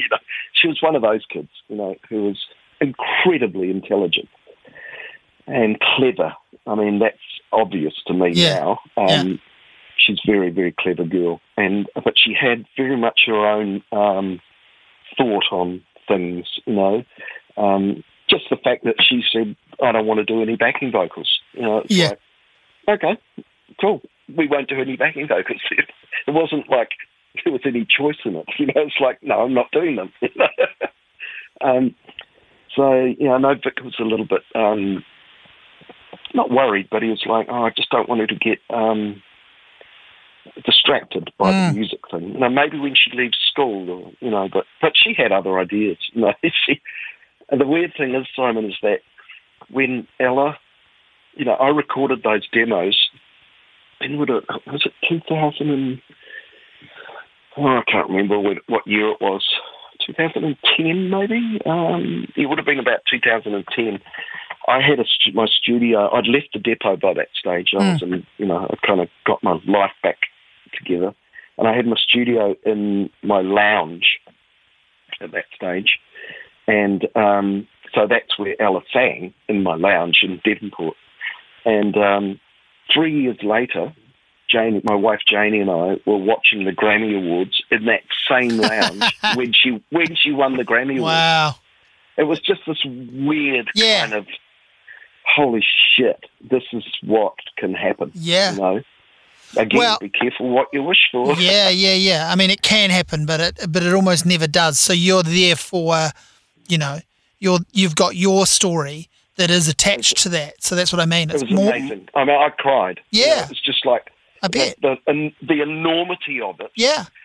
Was like, the full circle was just like, holy shit. She stood right there and sang her first demos, and here she is picking up Grammys. And I don't mean that I had anything to do with it. You know what I mean? It's just like this lovely, I don't know, it's just such a neat feeling. And it was the same with all those acts. I never take, I would never take credit for anything. No, I know that. But it's like, I always say, maybe I pushed the boat out for them, and just made them realise that they could do it. Well, you took them seriously. You took them seriously when someone else in your position might not have. Yeah, I think is the thing, and I'm enjoying so many things about this conversation. But one of the things that I'm thinking about the whole time is how open you are to music from whatever generation it comes from. A lot of people love to say that they like all sorts of music, but you've actually been there helping artists that are nobodies, and the fact that they've gone on to become somebody, you have had a hand in that. But it's not even about that. It's the fact that you were open to the possibility of them because you've never lost sight of how much you love music. So you want to be there for another person, but you've got all these stories about connecting with, frankly, New Zealand music royalty from way back as well. Yeah. It's a pretty cool... I'm lucky. I'm lucky. It's just a pretty really cool lucky span is what I mean, It's and you know that because you've lived it. Yeah, I'm incredibly lucky and incredibly grateful and incredibly fortunate to have lived, every day is a blessing, as my mum, used to say. It's, I continue to be blessed, and I continue to work with, amazing people. So I'm very lucky. We teased this right at the start, but basically you joined the Dudes. Yeah, well, through no fault of my own. That's my brother's fault. God damn you. So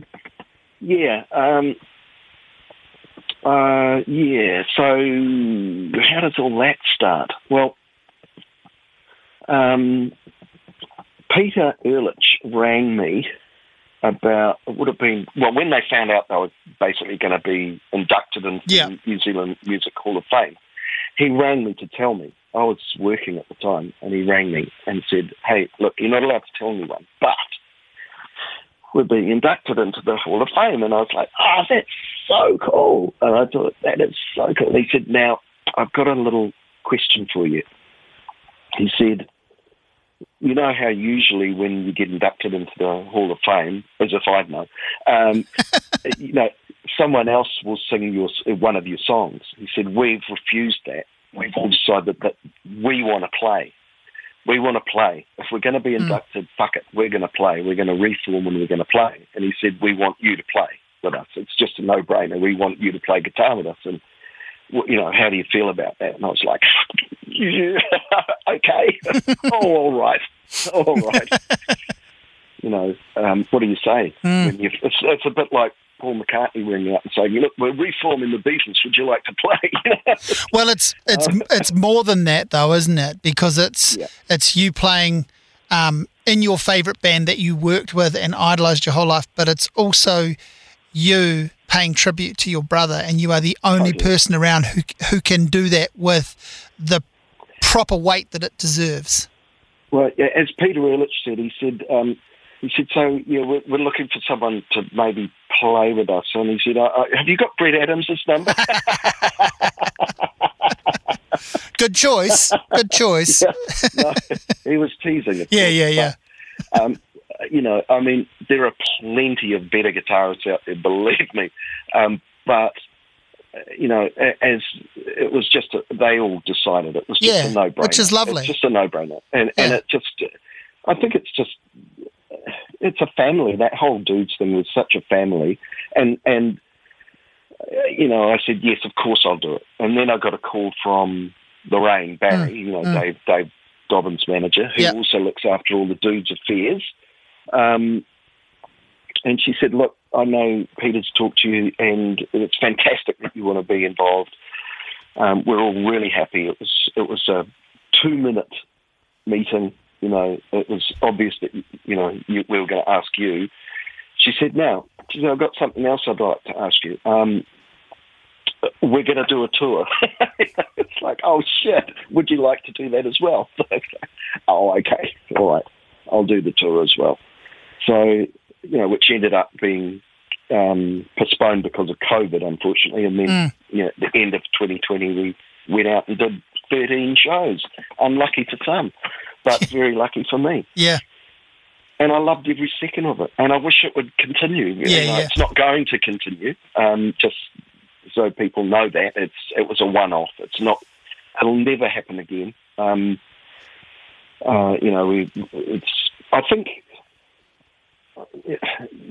think the rest of us would, but Dave's not into it, and I totally respect that, and I totally understand it.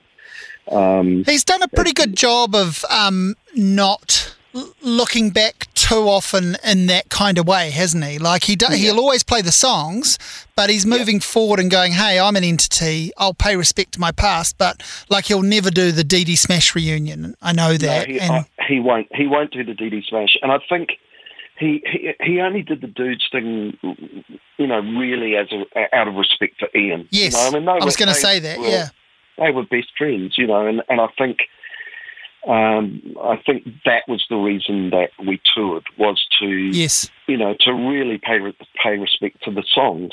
Well, look, I want to say this to you that I know I'm a massive Dave Dobbin fan, and even though we don't know each other well at all, and I've seen Dave play my whole life. It was the very first concert I ever saw was Dee Dee Smash, and when I was a little kid, the best time I've ever seen Dave play was when he was touring the Islander, I think, and Ian was in the band. Yeah. And that was the greatest show I have, and I've seen him, I've never seen him do a bad show, but that was, I think about that show a lot, and there was just this special connection between the two of them, and Ian looked, and because I never met Ian, we messaged each other a little bit, but I never got to meet him, but Ian looked so happy to be serving Dave's songs. Yeah. Absolutely. That was with Wayne Bell. Yeah, it was an incredible band. Hughes. Yeah, that was a great lineup. Yeah, that was a really good lineup. I've still got the set list. It's right above my desk in my office at home. I've got a handful of set lists there, and that is front and centre. Fantastic. Yeah. I saw them a few times around there too. It was they were great. Ian played a lot of Ebo. Yes. On that, which was cool. Yeah. Was that was probably a bit of a fad thing at the time because that REM song was out. Yeah. With Patti Smith singing on it. And I wonder if that was just a bit of a a bit like when loop pedals hit. Yeah, very much so. Yeah, I think he'd found a new toy. Yeah. He loved his toys. Yeah. Yeah. Yeah. So you loved the shows. I remember I did not go to the Dudes, and I regret that because I didn't see them in 2005 or 6 or whenever they did that one other time where they did a bit of a run. 2006. Yeah. Both times the shows were sold out. This time I consoled myself because I saw Dave play just a few weeks before it, and I thought, which was amazing. And I went, well, that's going to be my Dudes concert. Unfortunately, that's all I'm going to see. And I didn't even have like a bitterness or a resentment. I just thought it's so cool for anyone who's getting to see the shows. But I know from your social media, you were the kid on Christmas every day. You were basically just mate. I can't believe this is happening to me still. It was, it was pretty amazing. Yeah. Not just being on stage with them, but just the realization that I've known these guys for so long. Yeah. And they're all such, we're still all as fucked up as we always were. And we're all pretty comfortable with each other still. I'm still a little bit in awe of Dave. I always have been. Yeah. And I always feel, and the weird thing is that, his wife, Annalisa, and I were teenage lovers. This is through me that he met his wife. So wow. There's always a slight kind of, not weirdness, but yeah, sure. That's just always there. Yeah. And I love Annalisa, and I know there's no, weirdness there. Yeah. But it's always there. You know what I mean? Yeah, sure. It's just, so I've always been a little bit in awe of Dave and his genius. Yeah. And just the fact that he was, my brother's closest friend, I guess, as well. And that I can never be Ian. I could never be I could never fill his shoes. You know what I mean? It was, but they made me feel so welcome, and it just felt so natural. But the thing that got me about being in the band was the response from the audience was just extraordinary. Yeah. It was like, holy shit, people really love that band, and I think that's why I feel a little bit sad that we're never going to do it again, because I just look at those crowds and I just think they went fucking nuts. Yeah. It does make it all the more special, though. I guess you can look at it both ways. I totally get what you're saying, and gosh, I wouldn't sleep on it. I'd be one of the first to buy a ticket if there was an announcement. But the fact that there's not going to be, I think, just makes it really special. Yeah. Yeah. If it never happens again, you did it, and it worked better than you might have. You might have worried that it could have gone. It went as good as it could. Yeah, you're right, and people went home very happy, and I got a chance to sing Nobody Else, acoustically, and people sang along. I bet it was like, wow, this is. It's having a wee renaissance, because of course it was in that film a couple of years ago, The Breaker Uppers. Yeah, it has, and of course, Tuatara sang it on the Masked Singer last week. Yeah. I'm trying to get Jason to re-record it. He sang it so well. Yeah. It was pretty amazing. But that must be nice, because there must have been a point where, you can be proud of that song always, of course, but there must have been a point where the version of that song that existed and the baggage that came with, a pop career, as much as you might never have wanted it, the version that came of, not having a massive successful performing career on the back of that, at some point that song must have been a little bit of an albatross. Yeah, totally. And it feels like you've been able to kind of just own it again. Yeah. I truly believe that I've written better songs than Nobody Else. But for some reason, that song has just... It's the one that worked.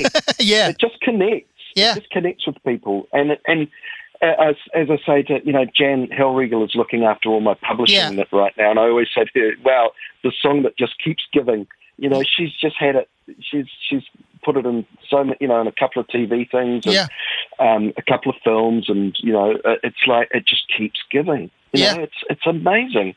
It really is amazing. It's, I'm really proud of it, and I'm proud of I'm really proud of the fact that I did it with my brother. Yeah, That's the sadness about Ian leaving us so early is that we were actually thinking about maybe doing some recording again. Yes, we talked about it. Nothing concrete, but I need a producer. I really need someone when I record, and I'd been talking to him for ages about how I want to do some recording, dropping some subtle hints that, I can't really find anyone that I really want to produce it, and he said, well, maybe we could, we shouldn't discount the fact that maybe we could do some stuff again, but it never came to anything.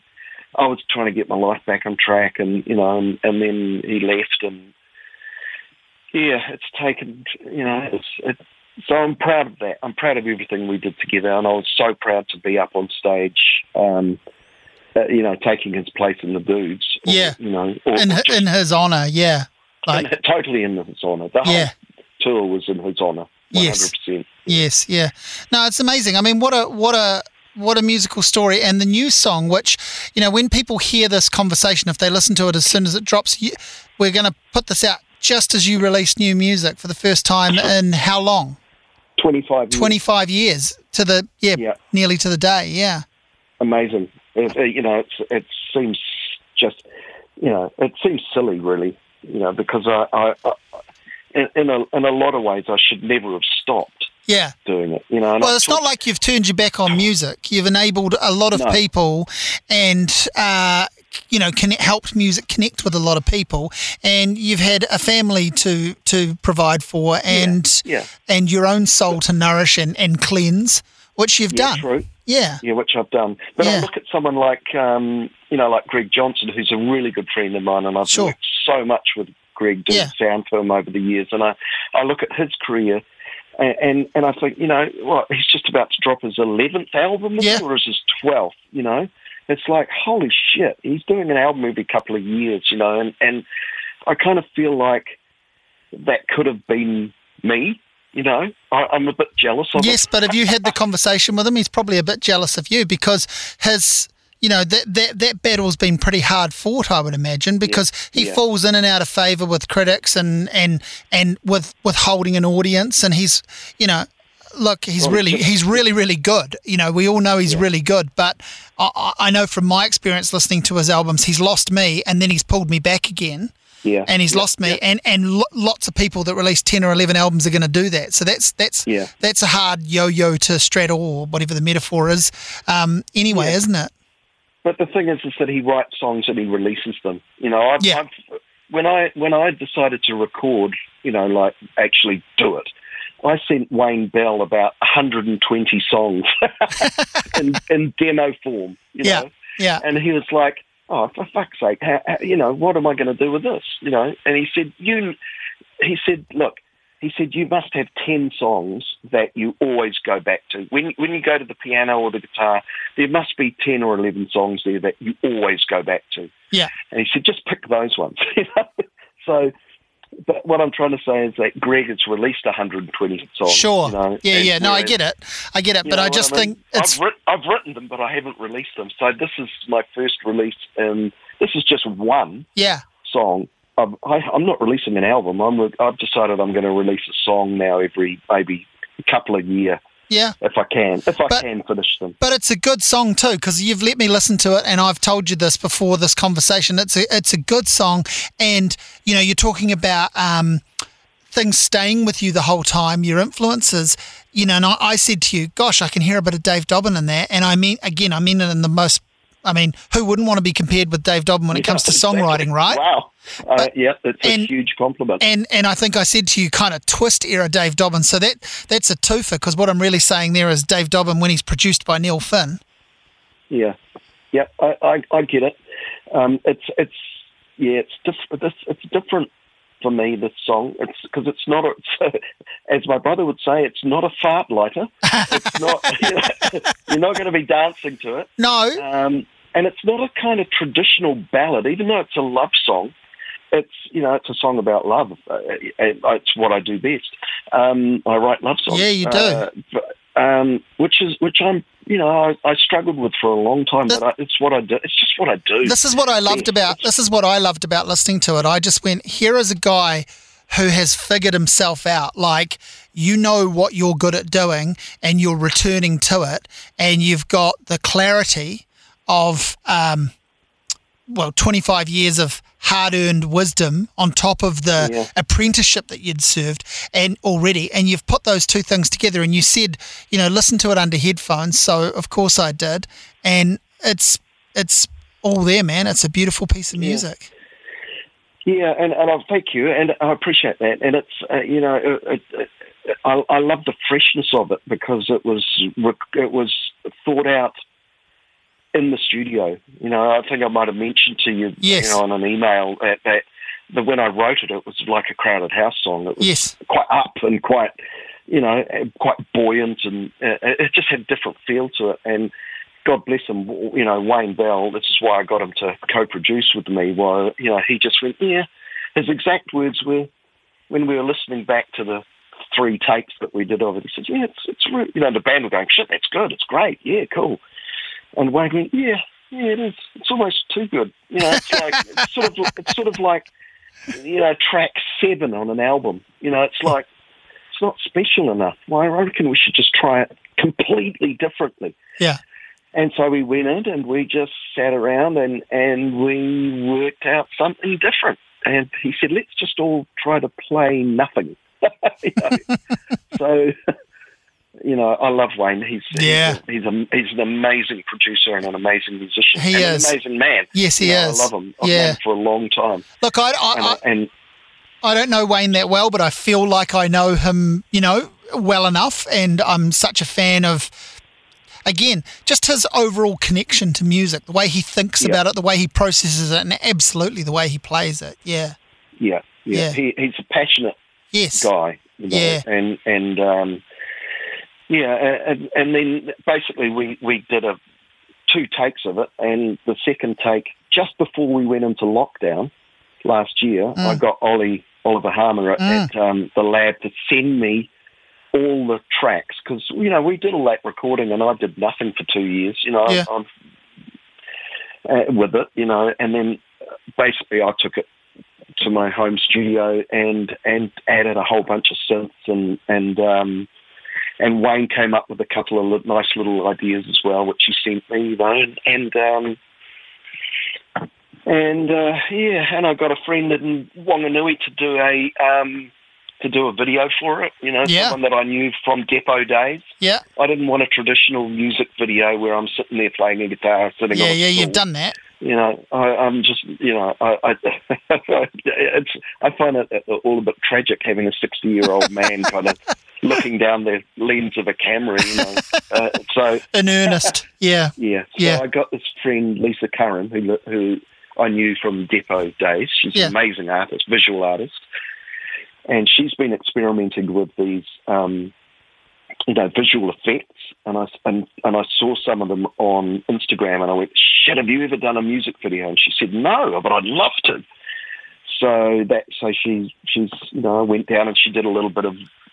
She took a bit of footage of me down in Wanganui when I was down there just over summer, and she just took some footage on her cell phone, and it's put a little bit of that in there as well. And it's I think people are going to go, not quite sure what to make of this, which is good. Well, I think people who like good music and people that are interested in your journey, and possibly there's some crossover there straight away, are gonna be impressed and are gonna dig it. That's what I think. Yeah, I hope so. I hope so. I hope it just makes people kind of think a little bit. Yeah, and kind of listen. And just go. It's why I'm going to make people listen. Please listen to it on headphones. Yeah, because I tend to mix on headphones these days. Yeah. It's just a little bit more immediate, especially this particular song, because there's no drums in it. Yeah. Well, there's a few tom-toms in it, floor toms, but it sounds much better in headphones. And I think people listen to music on headphones now. Yeah, totally. Mostly, yeah. I think so. Going to work.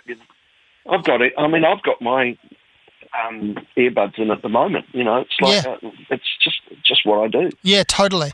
Hey, for two people who have really only said a couple of sentences to each other in person, we've managed a pretty good chat. I mean, I think we both like to talk, but we've managed a pretty good chat.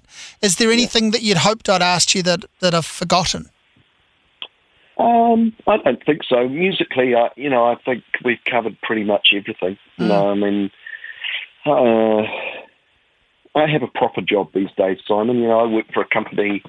This is another thing that a lot of people don't know, that the last 2.5 years I've been working with a company called Opportunity. Yeah. And we do, as a sound engineer, which I love, and we travel the country doing daytime shows for senior citizens. And it sounds really naff, but it's just amazing. No, I absolutely love it. Yeah, that's awesome. I mean, that's an awesome thing to do, right? Like that's where you get to see you are brightening people's day. Like you are putting something into the world that's only meant for good. Yeah, it is. It's that's the thing at the it's hard work, and we do 230 shows a year and cover the whole country. But at the end of the day, we're providing this amazing service for senior citizens, and let's face it, in another 4 years, I'm going to be one of them. And I keep saying, because I've made a lot of friends in the last 2.5 years, a lot of, friends who are part of the audience, and I'm saying, look, one day I'm just going to turn up here and I'm going to be sitting in the front row, So, but yeah, it's lovely, and they all come out and they make a day of it, and And I work with some amazing performers, as well, who are perhaps, a lot of classical singers and opera singers, and a few contemporary singers as well, and piano players and guitarists, and but it's just something different, and I really enjoy doing it. Yeah, it's brilliant. It's something else, another string to the bow. Yeah, that's awesome. That's awesome. Yeah. Well, I've loved this. I've loved this chat. I feel like I'm, we're on the phone, but I feel like I'm in the room with you, and we're just talking about the subject that's consumed us both our whole lives, which is music. And which it has. Yeah, that's right. And I'm so thrilled that you wanted to have this chat. I feel like it's long overdue. I've been wanting to talk to you for a while, and the fact that you've got a song out just sort of enables the process a little bit easier. You get something out of it. This is a good bit of promo for your single, but we would have we would have had this conversation one day anyway. Yeah, it's been good to talk to you. Yeah. And my wife's just come down here going, hurry up! Holy shit, hurry up! Well, Yeah. Talking. How long have we been talking for? Hours. Well, I can talk for hours. Well, I like to just let it all hang out. It's been great. And I feel like, I started off nervously saying, is this Richard Morris? I feel like I can finish by saying, thank you, Rikki. This has been a lovely conversation. Yeah. And thank you too, Simon. It's been wonderful. I can leave behind the past and the dreams that never lasted. But the one thing I can't leave behind is you. I can run and I can hide, but I'll feel the same